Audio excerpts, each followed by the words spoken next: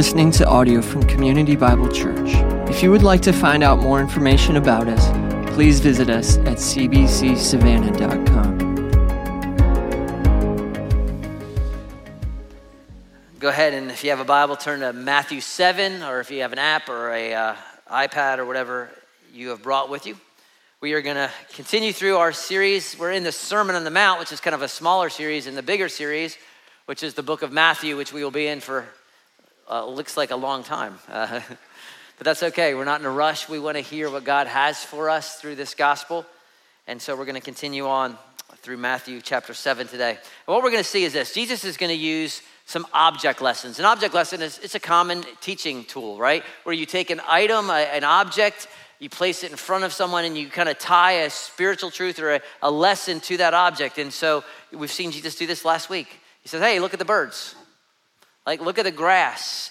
And this is something that Jesus is the master of. And there's a reason why they're so powerful, these object lessons, is because they're memorable.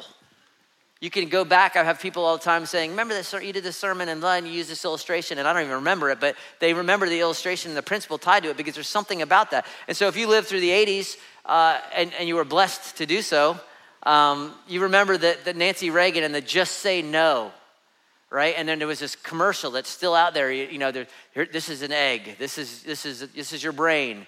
This is your brain on drugs. And you crack the egg, and it goes in, and it's kind of frying there.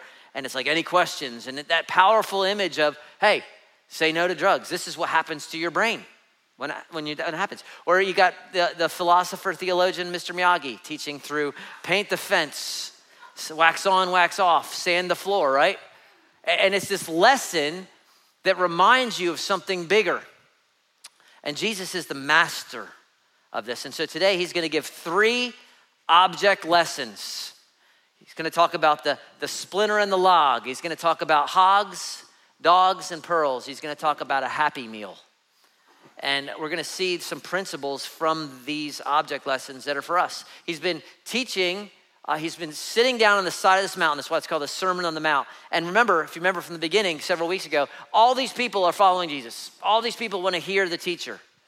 And he sits down and he's addressing specific group of followers. He talks to his disciples. Everyone is welcome to listen, but this is a sermon for his followers on how to live the kingdom life. What does the blessed look like, right? Blessed are those who are poor in spirit. And he talks about how his followers are be influencers like salt and light, and not just follow the letter of the law. Don't murder, don't commit adultery, but get to the heart of what's going on inside. And he talked about doing the right thing for the right reasons. Don't pray, fast, and give just to be seen. Do it for the right reason. And then last week we looked, storing up treasure, being rich in the kingdom, investing in those things which last. And he's going to give 3 more kind of practical lessons today, some dealing with our relationship with others, some with our relationship with God. So let me read our text, its entirety, and then we'll kind of unpack it a little bit slower. Chapter 7, verse 1. Judge not, that you be not judged. For with the judgment you pronounce, you will be judged. And with the measure you use, it will be measured to you. Why do you see the speck that is in your brother's eye, but do not notice the log that is in your own eye? Or how can you say to your brother, let me take the speck out of your eye when there is the log in your own eye? You hypocrite. First take the log out of your own eye, and then you will be able to see clearly to take the speck out of your brother's eye. Do not give dogs what is holy. Do not throw your pearls before pigs, lest they trample them underfoot and turn to attack you. Ask and it will be given to you. Seek and you will find. Knock and it will be open to you. For everyone who asks receives, and the one who seeks finds, and to the one who knocks it will be open. Or which one of you, if his son asks him for bread, will give him a stone? Or if he asks for a fish, will give him a serpent? If you then, who are evil, know how to give good gifts to your children, how much more will your Father who is in heaven give good things to those who ask? So he starts with the object lesson of the splinter and the log. This is a famous one, right? One of the most prevalent verses in and outside the church. I mean, you can be a non-Christian who doesn't believe a word of the Bible, and you know this verse. Judge not, that you be not judged. Except they only know it in the King James Version. And they say it with a little attitude. Judge not, lest ye be judged. whoever ye is. I don't even know what a ye is, but ye be judged, right? And you hear this anytime you try to say anything about anything, right? You make a judgment or you make a call and say, hey, I don't believe this is true. Jesus says, judge not, lest ye, yes, ye, be judged, right? And it's a smokescreen often. Someone doesn't want to be told how to live their life, or they don't want any accountability, whatever it is. They want to justify choices. It's kind of their mic drop. Judge not, thinking that's going to shut them up. So the question is this for us. What does this mean? What does it mean, judge not, that you be not judged, right? And to get to that point, it's important for us to let the Scripture interpret the Scripture, right? Because it's Jesus saying, hey, we just need to embrace everything. All truth is truth, right? The doctrine of Oprah. What's your truth? I'll tell you your truth, you tell me mine. Is that what Jesus is saying?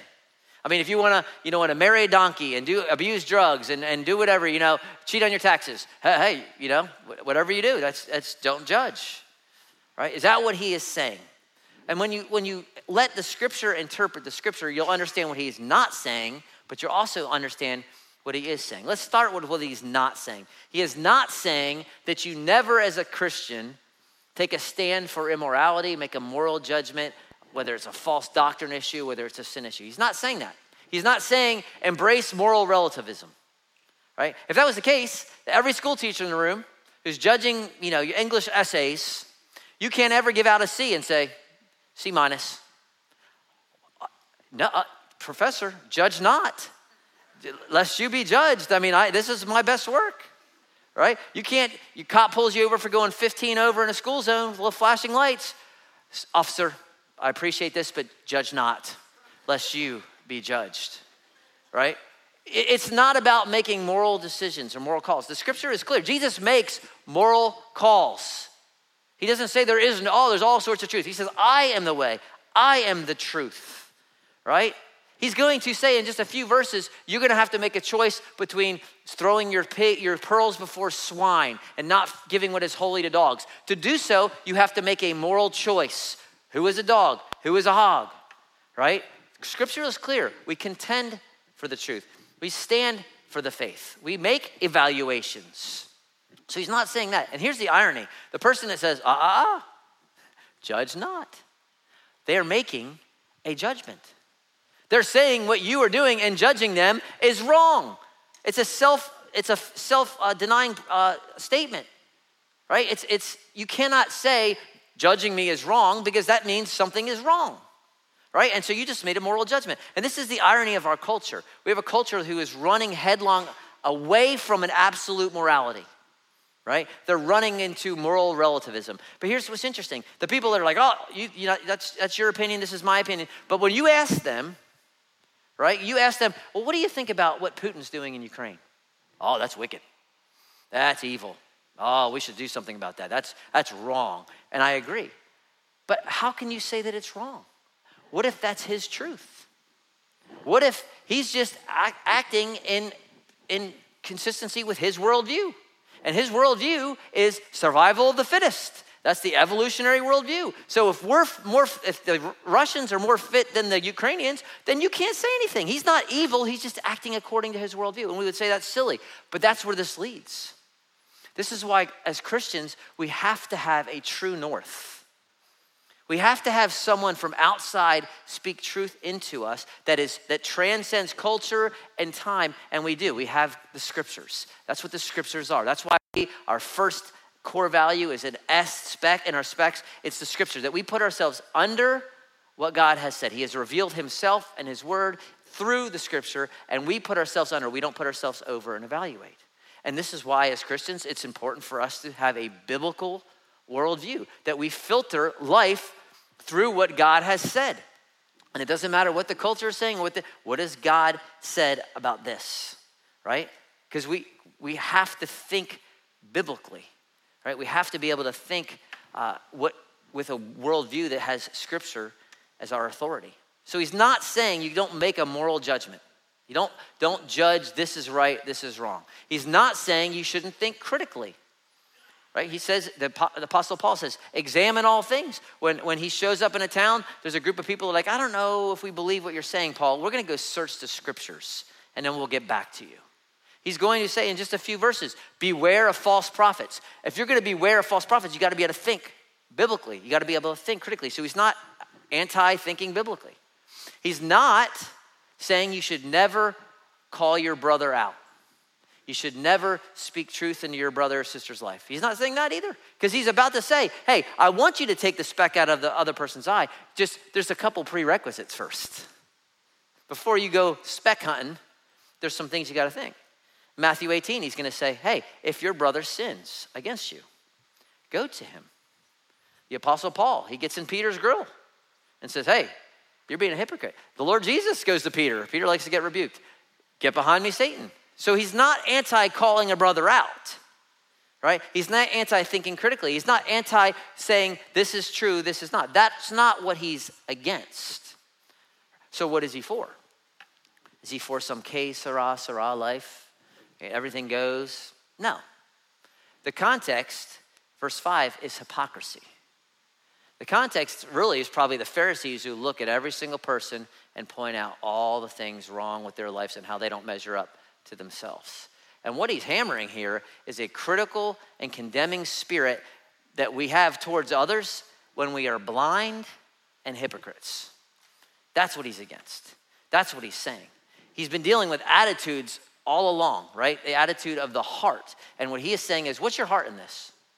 Are you judging someone as a blind hypocrite, right? Are you attributing motives? Oh, I know what's going on there. And you just assume and you make an assumption based on your thoughts, and then you've made a truth based on that, and it goes down the line and it gets so far from reality. And we do this all the time. We love it. I mean, you've been to the 12-year-old baseball game when the woman in the back, that was a strike. Oh, right. That was a foul. We love the judge. We love being in church. Some of you, 3 months ago, you were critical. You were saying there is no way that we are going to win national championship with Stetson Bennett as our quarterback. There's no way we'll ever do this. What is Kirby doing? What is he doing for his $8 million a year? I can't believe this. It's going to happen again. And now, after you won, you're saying there's no way we can win it again with Stetson Bennett. You are putting yourselves in a judgmental position as if you know what you're talking about just because you played six-man football back when you were 3. You think you know what you're talking about, right? And this is what Jesus is saying. This is what you don't do. Don't stand as a judge. Don't be critical. Don't always be looking for what people are doing wrong. Don't do that. I love how John Stott summarizes this text in his commentary. He says this: the command to judge is not a requirement to be blind. It's a plea to be generous.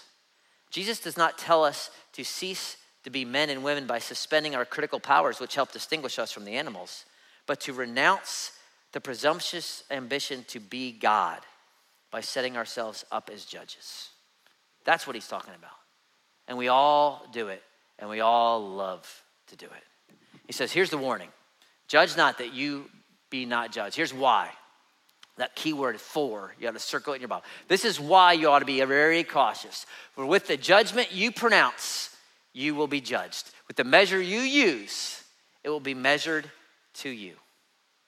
However, the standard of what you hold everybody else to is the standard that will be used for you. And this goes back to what we've been talking about 3 or 4 weeks now, that you will one day, individually, not you and your family, not you and the rest of CBC, and you alone will stand before God Almighty. Okay, and this is not like you going before the principal. That's intimidating enough. We're talking about God Almighty, the one who always has been, always ever will be, that was not created. He was begotten, not made. He is eternal past. He is eternal future. He is God of God. He is light of lights. This is the one who created. I was out last night walking the dog, and it was a beautiful night looking up at the stars, and I'm thinking, wow, impressive. The God who spoke those stars into existence like that. The Almighty God, you, according to Paul, will stand before him. And how you evaluate and hold people and all these judgments, that is how that judgment is going to go for you. So he says, be very cautious on how you hold people to certain standards. because you do not want, you're gonna be laid bare before God. Nothing you've ever done, all the motives, you will be standing there naked, in essence. Everything revealed. How much mercy and compassion are you gonna want in that moment? How much? A ton. He says, so let's show some mercy and compassion to others. Again, this is what Paul says. Why, same context as Jesus here. Why do you pass judgment on your brother? Why do you despise your brother? The context here is this guy eats meat, this guy doesn't. This guy goes here, this guy doesn't. He says, why are you judging their motives? Why are you evaluating them based on you? We will all stand before the judgment seat of God. For it is written, as I live, says the Lord, every knee shall bow to me, every tongue will confess. So each of us will give an account. In light of that, how do you want that to go? That's his point, right? That's his point. How do you want that to go? Because we all passed, no one likes to be judged. Anyone like, oh yeah, judge me, I love it. Love it. I mean, I don't like it. I go into the grocery store. Have you ever gone in the grocery store and they didn't have what your wife sent you in for, right? Honey, they don't have that brand. So you leave the grocery store and empty-handed and I walk out thinking, I hope they don't think I'm stealing. I hope they don't think, and I'm like, I know nothing in my pockets here. No candy bars, no nothing. I just didn't have what my wife wanted. There's like almost like this, I don't want to be judged. No one likes to be judged. No one likes it. But we love to pass judgment, and we often pass judgments according to our strengths, according to our opinions, right? That's what we do. Something that I don't struggle with, so I'm gonna evaluate with you based on it. So for me, I have been called things like cheap, thrifty. I say good stewardship. You can call it whatever you want. So when I am stressed or angry or tired, I don't cope with that. My coping mechanism is not to go and stress eat or to get on Amazon and buy a bunch of stuff and, it's a little Amazon therapy or whatever. I have other sinful ways in which I cope. That's not it. So it's easy for me. So this person says, yeah, we have $20,000 in credit card debt. It's easy for me to say, you sinful people. You're just horrible stewards. And I'm just like Judas. We could have taken that $20,000 and given it to the poor. Why? Because I don't struggle with that. So it makes me feel good to look down on you for something. Now, I have other mechanisms that I sin when I face those issues, but we're not going to talk about those. We're going to talk about you and your Amazon therapy and your stress eating, right? Why? Because I put myself in judgment, right? Because I like to judge according to my strengths, and it lacks compassion, and it lacks mercy, right? Because I'm judging based on me as the standard, and I and you are not the standard. Jesus is the standard. And he shows compassion. 40 times in the Gospels it says Jesus had compassion, Jesus had compassion, Jesus had compassion. So the question is this: when you stand before him to give evaluation of your life, of your service to him, do you want that to be compassionate? Do you want it to be as crushing as you hold to everybody at your office, to your spouse, to your kids, to the people in your group? That's the question. You got to answer. And then he gives some reasons why you should be very cautious in judging. He says, why do you see the speck in your brother's eye? Notice the log. This is where the object lesson comes in, right? The splinter in the log. The word for speck is a small piece of dust or a splinter, something tiny, right? He says, you go look for the speck, but you have a log. And the word there it's used of the main beam in the house back then. You have literally a railroad tie in your eye. And it's swinging around. Vroom, vroom. And you're going to look for a piece of sawdust, a splinter in your brother's eye? How can you say to your brother, let me take that out? You're going to kill somebody with this thing. There's no way you can even get to them. Why? Because you are blind. That's the point. You have limited knowledge. No one in this room is omniscient. No one. You are blinded by your own garbage, and so am I. Only God knows what is going on in that point, right?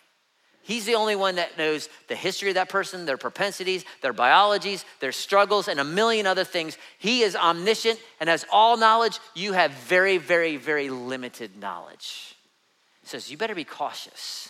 So when you see that person that's got the nice car and a nice house, and maybe they just took a nice vacation, and they got a third nice car, and you're thinking, did they not listen to Fowler's sermon last week? Store up your treasure in heaven. What's going on with them? You have no clue what that person gives, how they give, where they give. They might be giving 50% of their salary away, but you made a judgment because you're driving something with cloth seats and you just want leather for yourself. You see someone coming late to church, kids all crazy, all messed up hair. You're like, can't get to church on time. I'll be honest, can't get to church on time. That's one of my struggles. So I'm like, can't get to church on time. But you're like, hey, I can't believe they can't get to church. You can't get to church. You live in Ardsley Park. They're coming from Midway. And you're judging them? You don't know what that lady's got 3 kids and the kids are all crazy and she's not singing, she just got her head down. You didn't know that her husband just got deployed to Germany and you're making a judgment. You're making a call, you have no clue. You hear, oh, that person's divorced. I know. There's a single mom, I know. Well, that church over there, they do it like this. And they are Paedo Baptist. I can't believe them. You don't even know, some of you are like, what does that mean? Good. And there's a minor area of theology that we may differ on, but you made a judgment. We're better because we do it this way. And look, if you think that our church has all the theology down, I mean, we're doing our best, but there's probably minor areas, not in orthodoxy, not Jesus, the Son of God, not salvation, not the atonement, but there's probably minor areas in our eschatology and other things that we've missed it. So he says, you better be very cautious because you're blind. Don't look down your nose. There should be compassion. There should be some generosity. Rosaria Butterfield says it this way. I love this. She says, we never know the treacherous path that others take to arrive in the pew that we share on the Lord's Day after Lord's Day. You have no clue. That's why there should be compassion. That's why there should be mercy. You're blind. So don't be a hypocrite. Look what he says. You hypocrite. You first take the log, the 2x4, take the railroad tie out of your own eye, and then you can help. He's not saying never help. He's not saying never speak truth, but make sure you deal with your own sin. Make sure you deal with your own heart. Make sure your motives are pure. You're not just trying to identify the sin. You're a fruit inspector. I'm the fruit inspector of the church. Make sure the sermon is accurate. Make sure every statement Fowler says is absolutely this. And that's not your job. No, I'm not saying I'm above any. If I say something false, come on. But some of you are like, oh, I have the spiritual gift of discernment. No, you're just a critical person. That's just what it is, right? You just like to tell people where they're wrong. So make sure if you're going to speak, you do so after you've evaluated your heart.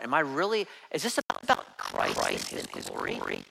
Or is this about me feeling good about myself? Because I don't have $15,000 credit card debt, and they do, and I'm going to make sure they know that this is the right way to do it. So search your heart, right? See, the better way is not arrogance, it's humility. It's come with humility. See, arrogance says, I would never do that. Humility says, I may not do that, but I have 1,000 other things that I sin in. Arrogance says, I can't believe that person would do that. Humility says, man, we are both desperately in need of a Savior. We both are in need of forgiveness. So it's not that I don't speak. It's not that I don't help. We're to encourage one another as long as the day is still called the day. But I can't do it superficially from a distance, assuming. I get close. Hey, let's talk about this. What's going on? How can I help? There's an idea there that your closeness. First, take mine out. You can't be a hypocrite. Deal with your own sin. Check your own heart. Repent of your own sin. Confess your own sin. And then you can go, he says. And do it with the goal of restoration. Here's what Paul says in Galatians. Brothers, if anyone's caught in a transgression, you who are spiritual should what? Restore him. The goal is restoration. With the what? Spirit of gentleness. And then I love this. And while you're doing that, keep watch on yourself. Look out for your own log, lest you be tempted.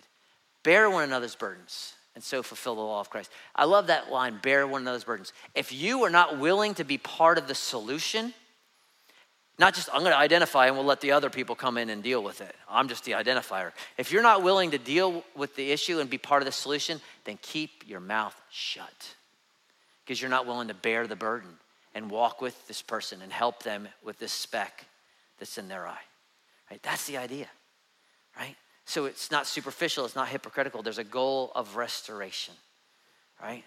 Because we're called to encourage one another. Everybody, for the most part, they know where they fall short. I mean, some people may be blinded, right? But if you mess up, you know it.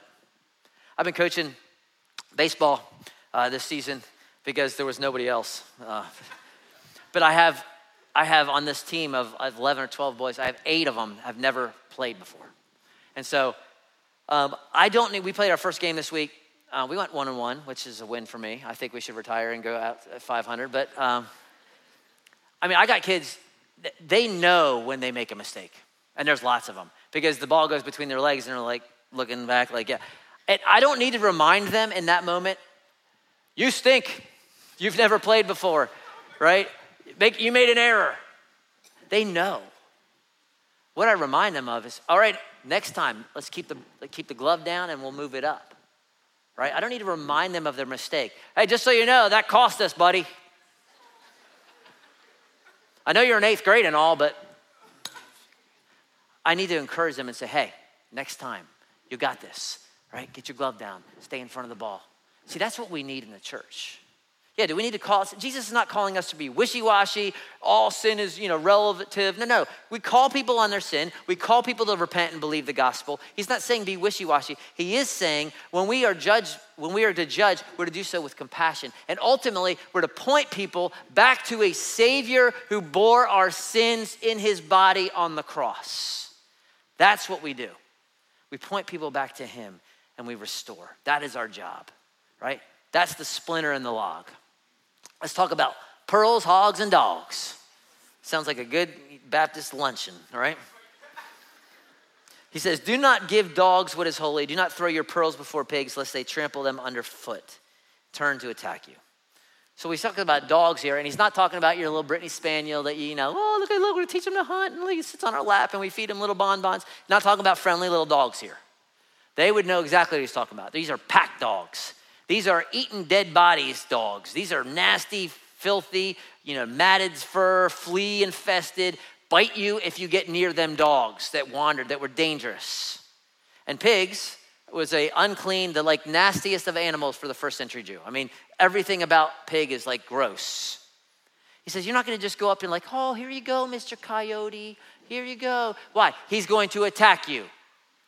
You don't go and take your grandmother's pearls that she passed down to you that were, super expensive, and you throw them to the pigs. Why? Because they're not going to value them. They're going to trample them. They're going to treat them like they're insignificant, right? That's the image they're getting. And so we have to ask the question, well, if we're not to give dogs what is holy, if we're not to throw pearls, the gospel message, the truth of the scripture, spiritual things, if we're not to give it to pigs, we have to ask the question, who are the dogs and who are the pigs?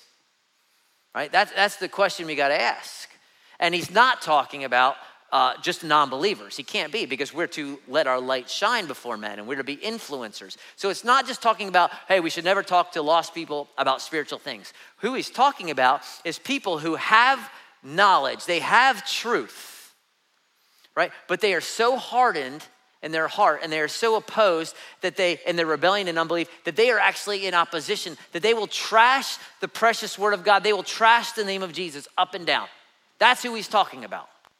So the first 5 verses are called to not be critical. This one verse is a call for discernment, that you are to be discerning how you use biblical truths and how you spread the gospel. Right? Not that we never talk to lost people, but it's probably not wise for you to get in a debate with your professor in front of 100 other people about the truth of the gospel, because he's saying these things just so he can embarrass you and trash the name of Jesus. And he's saying, don't waste your energy on that. For some of you, it's probably wise that you stop getting in theological debates on Facebook. I admit, they are fun to read, but they probably bring no fruit and value in the end, right? Because all you get is a little laughy, smiley face emoji, ha, ha, ha, or, whatever. It's probably not best for you to spend your energy there. And Jesus' point is, it's not we don't engage the culture. The harvest is plentiful. So let's look for the places that it's plentiful and not for the pigs who are just going to trample the precious good news of Christ. Right? There's plenty of people out there who are open. You don't need to go to that one person who's constantly trashing Jesus' name, who's constantly against Christians, right? That's the idea. Here's another kind of side thought. That means as followers of Jesus, we don't hold an unbelieving world to the standards of the kingdom. We don't expect that they're gonna have the same views about sexuality and marriage and purity and money and work and greed and all these things that we do. We have enough issues with that ourselves, do we not? I mean, Jesus says, you of little faith, not because the disciples are killing it, because they struggle. So if you struggle with greed and covetousness and purity, how is a people who do not acknowledge Jesus as Lord, where is their standard? And I'm not saying we shouldn't stand for truth. We are to be salt and light, but you cannot expect a lost world to follow the principles that Jesus is laying out. And I think what we do is we say, yeah, I agree with that. But then we proclaim a morality which basically says, hey, if you want to come to Jesus, you need to get yourself cleaned up. You need to get cleaned up a little bit, toe the line, and then you can find redemption. And the idea would be this. No. You stay focused on the true message of the gospel, that Jesus Christ came to earth, died as a substitute for our sin, and rose again. And if we believe in him and we repent of our sins, he gives us eternal life. His spirit comes and lives in us. And then we can deal with what you're doing on Friday nights. But we don't get cleaned up to come to Jesus. He cleans us up, and then he starts sanctifying us and making us more like him. See, so understand that you kind of arguing about this and that with a bunch of folks that don't know Christ, that don't have the Spirit of Christ within them. You can't change their heart because you come up with a nice plithy statement on Facebook. Only God can do that. So you stay focused on the main thing, right? That's the heart of what he's saying. Don't spend all this energy casting the precious gospel for people that are trashing it. And so I think Colossians 4 speaks some practicality into this. Paul says this, pray for me. He's in jail at this point. Pray that God will open a door. So what you should be doing as a follower of Jesus is you should be actively praying constantly for an open door for the truth. If you're not praying for an open door for the truth, then you can expect that God will not answer that because you're not praying. So you pray for an open door for the word to declare what this should look like, how you should live your life, the mystery of Christ. You're like, I don't know how to share my faith. It's real simple, 3 S's. Sin, substitute, simple faith. I'm a sinner. Jesus died as my substitute. I can know him through simple faith. And everything can build from them, right? But you proclaim the mystery of Christ. And look at what he says, how? That you would make it clear. Isn't it funny that the Apostle Paul needs you to pray for him? He said, pray for me that I would make the gospel clear. If Paul needs help, then maybe we do too. So you pray for an open door. Pray that I would be clear. Pray that I would be wise in the use of my time. That my speech would be gracious. See, if you're praying, God, open a door at my office, open the door with my roommate, open the door with my spouse, open the door with this. Well, if you're praying for that, God, that's a prayer that God wants to answer. So you look for those opportunities, and then you just focus on the main thing. And be wise and be strategic. And then when it starts turning, if you're debating how the animals got on the ark, you're probably in the wrong direction. Deal with that later, right? I mean, we need to focus on Christ crucified, risen. And then when the Spirit of God comes into people, then 1 Corinthians 3, that which is spiritual, they can start comprehending those other things. All right, that's the idea. So be some discernment with the gospel pearl, the message of the kingdom. So you got the splinter and the log, you got pearls, hogs, and dogs, and one more, you got a happy meal. You got a happy meal. And I use this because Jesus uses food as his example, and he's teaching on prayer. In essence, he's going to teach his disciples more about prayer. We've already looked at prayer in the Lord's Prayer a little bit, but here's what he says. He's got 2 big lessons on prayer for them. He says, ask, it'll be given to you. Seek and you'll find, knock and it will be open to you. Why? Everyone who asks receives, the one who seeks finds, the one who knocks, it will be open. So what's the lesson on prayer? The first lesson is this, don't quit. He's teaching persistence in prayer. In the original language, it's got a fancy word. It's an iterative imperative. It's continuous. It's keep, you could translate it, keep seeking, keep knocking, keep asking, right? Because we have a tendency, we ask one time, well, like, prayer doesn't work. God didn't answer. We quit. He said, no, don't give up. Keep praying, keep knocking, keep seeking, because when you keep pursuing God through prayer, There's this heart of dependence. God, I need you to act. And when there's dependence, there's intimacy, which is what prayer is about. Prayer is not about getting God to do our will. It's about getting our heart aligned with his will. So we're asking, we're seeking, we're knocking, and pray till you get an answer. Because you're going to get one of three, yes, no, and wait. Apostle Paul prays, take this thorn in the flesh from me, whatever that was. And he says, I prayed 3 times, and God said, no. And it's like, okay, my grace is sufficient. It's not wrong. Keep praying for your wayward child. Keep praying for your spouse who's not a believer. Keep praying for physical healing. Pray, pray, pray. Keep praying, keep seeking, keep asking, right? That's what he says to do. Persist. We prayed since 2012. We were praying about planting a church, CBC was. 2012. God, and we're going to plant. And God kept shutting door. Kept praying though. 9 years later, which in God's time is like not time. 9 years later, we were planting a church this fall in Richmond Hill. It took God 9 years to show us where, but we didn't stop praying, and it was his time, and everything's falling together the way only God can bring it. That's what we're talking about. Keep seeking, keep knocking, keep asking. He's teaching about persistence of prayer. Not that you wear God down to get him to come to your conclusion. No, that you would get to your heart after his heart. Your will be done. That's the first thing.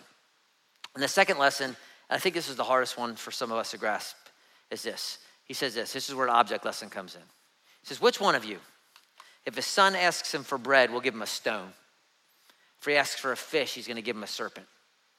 If you then are evil, know how to give good gifts to your children, how much more will your Father who is in heaven give him good things? He says, if the dad's sitting there and the kid comes in and says, Dad, can you make me a PB&J? Can you make me a sandwich? What dad goes out to the yard and gets a big rock and says, here, eat this?